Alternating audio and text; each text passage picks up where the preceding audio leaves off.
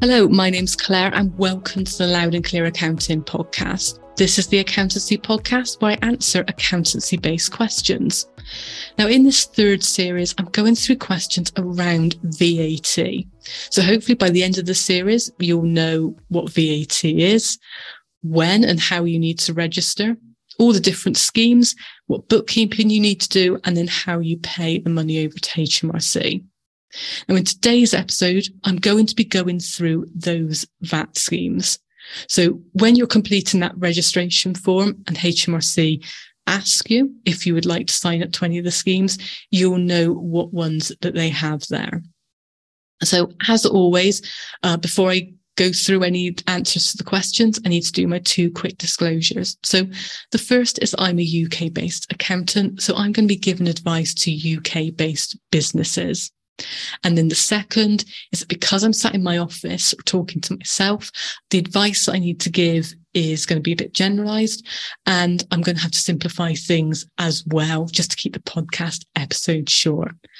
And that's probably more important with this current season or series, should I say, than it's been in any of the earlier series and probably any future ones, because there are quite a lot of variables with VAT. So I'm going to be taking all of these episodes on like the starting point of you being a UK-based freelancer who is selling goods and services to other UK-based businesses. So like taking the simplest kind of scenario. There will be episodes where I will talk about if you have clients who aren't based in the UK, and then also if you're in industries that have the sort of different VAT rates. So things like children's clothing or food, maybe sort of education, those kind of things. But unless I say otherwise, assume that, I'm talking about a UK-based freelancer or business selling general sort of goods and services to other UK-based freelancers and businesses. So let's get on with answering the question. So what are the VAT schemes? What is a VAT scheme? So on a day-to-day basis, when you become VAT registered, you will be adding 20% VAT to all of your invoices to clients. A VAT scheme will change how or when you pay that VAT over to HMRC. So your customers, your clients do not need to know what VAT scheme you are on. And the three main ones that you will have, it's the accrual scheme, the cash basis, and the flat rate. So let's just start with sort of the first two. So we've got the accrual basis and the cash basis. So if you were to complete a VAT return on the accrual basis, you would get to the end of your VAT quarter.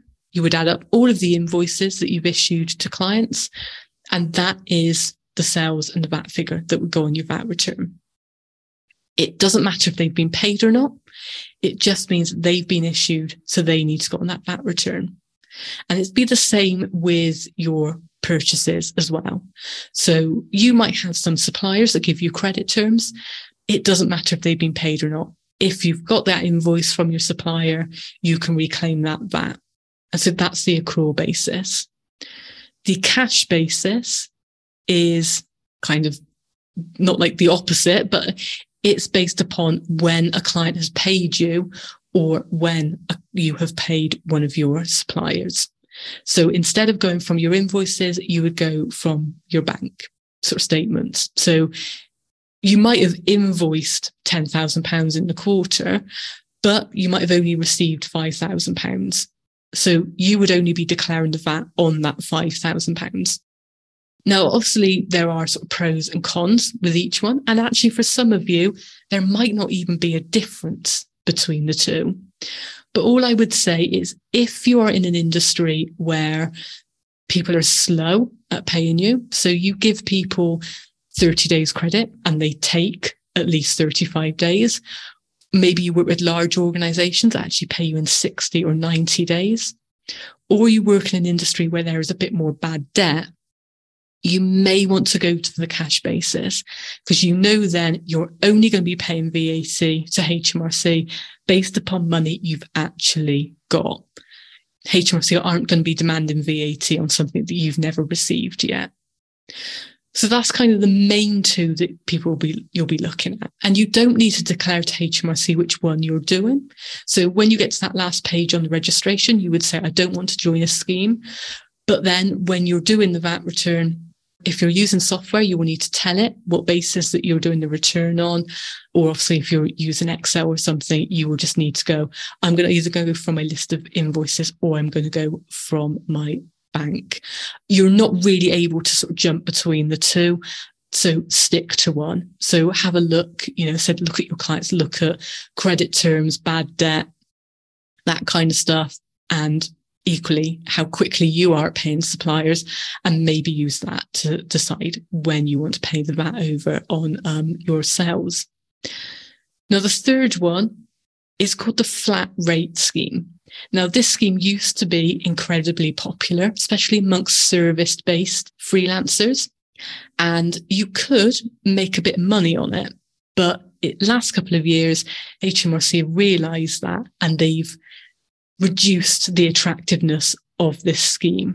But you may find if you're looking at VAT schemes and people have been on it for a while, or the information hasn't sort of filtered through, it can still seem quite attractive when it may not actually be the best one for you. So as I said last episode, normally when you prepare a VAT return, you add up all the sales on your sales income, whether that's, by invoice or bank, and then you deduct from it all your purchases, again, by invoice or bank, depending on what scheme you're on. With the flat rate scheme, you ignore purchases and you only go from sales invoices. Now, the reason for that, and kind of the reason why the flat rate existed, was to make the preparation of VAT returns easier. So you just added up your sales.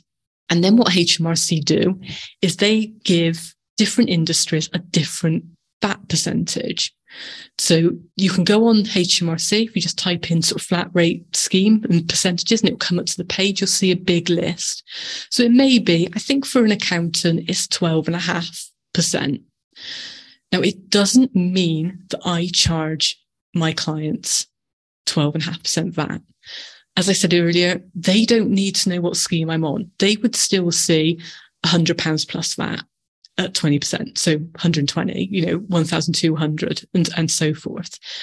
But when it comes to paying my VAT over to HMRC, I would get that gross amount. So that 120, that 1,200, and I would times that by 12.5%. And that would then give me the VAT figure that I would pay over to HMRC. And so that's why some people made money on the flat rate scheme, because if you've got no expenses, or at least no VATable expenses, so most of your software is based in the US, so it doesn't have VAT on it. Maybe you've got other subcontractors who work for you that aren't VAT registered. You work with smaller businesses, so they haven't got VAT on. So you're not paying VAT on, whoever runs your social media or your VA or anything like that. Using the flat rate scheme in this lower percentage could give you a reduced VAT bill, which would be lower than if you actually deducted your VAT on purchases. But as I said, HMRC realised that a lot of people were doing this. So me paying over 12.5% on my gross sales was giving me too much of a discount.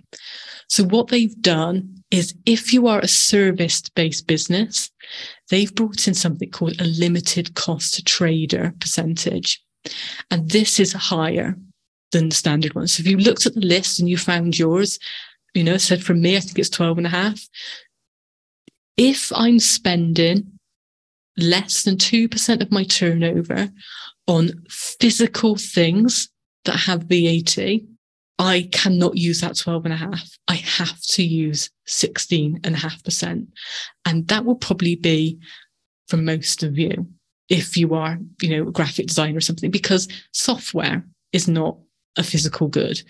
Your VA isn't, your social media isn't, travel isn't, it would only be if you are paying to have things printed. And obviously printing stuff is another one with VAT sort of variance. It's probably not the best one for me to choose. But if you've got, let's just say you had an Etsy shop and you were actually buying products in order to, sell them later on, you would probably not be a cost trader. But yeah, if you're buying things that effectively you can't kick, you would fall under this limited cost trader.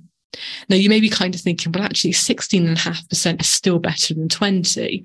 So I'm still better off being on this. But it's worth remembering that it's 16.5% on the 120%. So it's on the gross.